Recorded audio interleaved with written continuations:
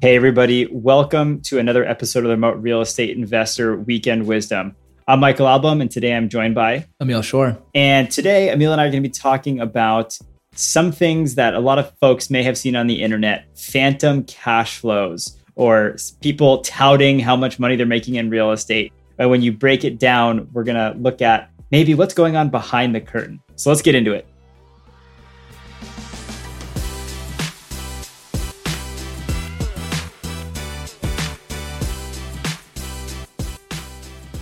So Emil, you and I were talking before we hit record here about people on the internet talking about, I'm making so much money in real estate. You know, what's the big takeaway that you've found from a lot of those people? Yeah, the reason behind this episode is you and I were talking about how often you'll see people projecting these cash flow numbers, and then you question them and you say, oh, wow, like, are you factoring in this and that? And oftentimes what you'll find out is people are literally taking their rent and subtracting their mortgage payment, their property tax, and their insurance. And we've talked about this in many episodes. That is never what your cash flow is.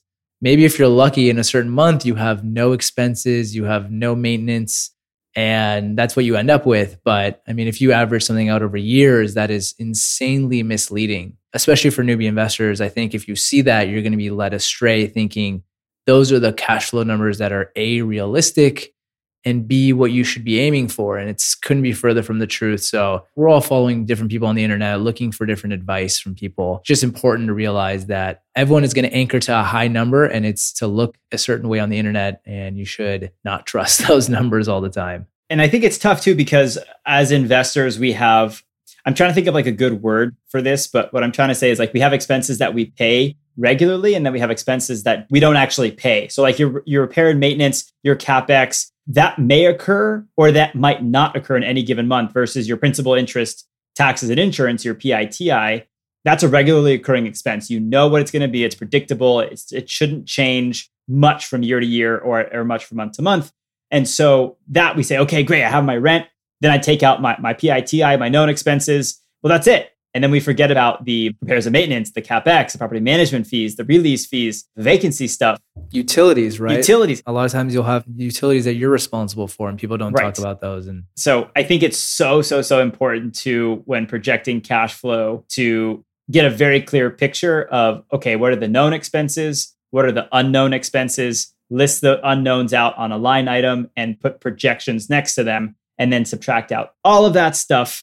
Then what you're left over with, that's your true cash flow. But to say that your PITI subtracted from your rent is your cash flow is like absolute garbage. Totally. And I think that catches a lot of owner occupants off guard too, while we're on the subject. Well, we got some momentum here. If you're thinking about owning and buying a property, we can evaluate it the same way as if it were an investment piece of property, and you have to take out your PITI, but you also going to have repair and maintenance and CapEx, and definitely utilities if you're living in the property. So don't just say, oh, my PITI is $1,500. That means I can afford a $1,500 housing payment. In reality, you might be closer to $2,000 or $2,200 when you peanut butter spread it all out over a given year. So factor in all of the stuff. And if you're not sure about what stuff should go into that equation, come check out the Roofstock Academy. Go online. There's tons of free resources out there. We just published to our YouTube channel our Essentials series, which is a totally free real estate investing course. We talk a lot about what some of those expenses to factor in are there as well. Absolutely. Great point. I think I mentioned it on a previous episode, and one property I was looking at, right? This is a property in St. Louis. I underwrote it, and I think the cash on cash return for me was like a 7 or 8%. And then I saw someone else post it 2 months ago after they closed on this exact property that I looked at and underwrote. And they were expecting a out-of-state investor as well. So they're going to have to pay for property management, all that stuff. I think they were projecting like a 16 to 20% cash on cash return. So it's rampant. I mean, you'll see a lot of people just not factor these things in, or, you know, maybe their agent, whoever they're working with, doesn't properly tell them all these things. I think it's better just be super conservative. We talk about it, like always be conservative with your CapEx, your maintenance, your utilities, all these things. So if anything, you're beating your expectations. You're not coming in under and wondering what happened. Under promise, over deliver type of thing for yourself. Even to yourself, exactly. It's not like you're promising it to somebody else, but your expectations should just be in a better place, or else you'll get discouraged and stop when you shouldn't. Yeah, especially too when a $2,000 expense pops up to trim the trees from falling on the house, and there goes your entire cash flow for the year. And you're like, oh crap, I didn't budget anything for repair and maintenance on this house because it was turnkey.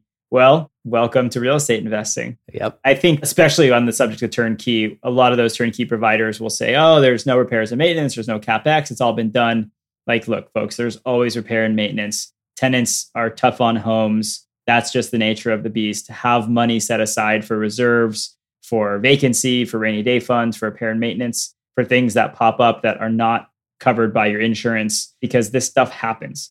And so to say that there aren't going to be any expenses beyond your known expenses, your PITI, again, is just hot water. Yep, exactly. All right. Anything else we want to beat up on while we're here, while you're here and I'm here?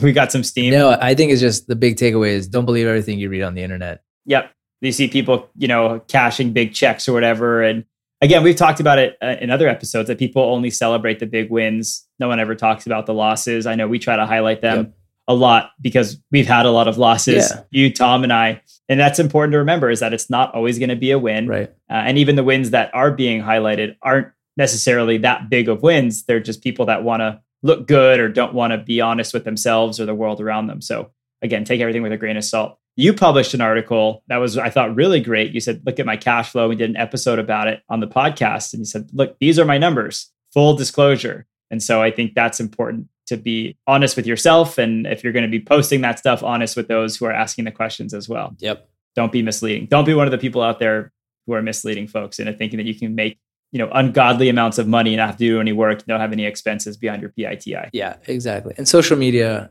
everyone wants to put their highlight reel. They're not going to tell you about the furnace that just broke or, the hole that went through the wall or the eviction they have to do, all those things. So just remember, that's part of this business. It's not always rainbows and butterflies and sunshine. It can be tough, and you have to have the right mental fortitude for it. So absolutely. All right, should we get out of here? Let's do it. Awesome. Well, that was our episode, everybody. Thank you so much for listening. Hope you enjoyed Emil and I, our rant. And if you liked the episode, please give us a rating or review wherever it is you listen to your podcast. They are super helpful for us. And as always, if there's anything specific that you want to hear about, learn more about, hear Emil, Tom, and I rant about, feel free to leave us a comment or episode idea or suggestion. We look forward to seeing you in the next one. Happy investing. Happy investing.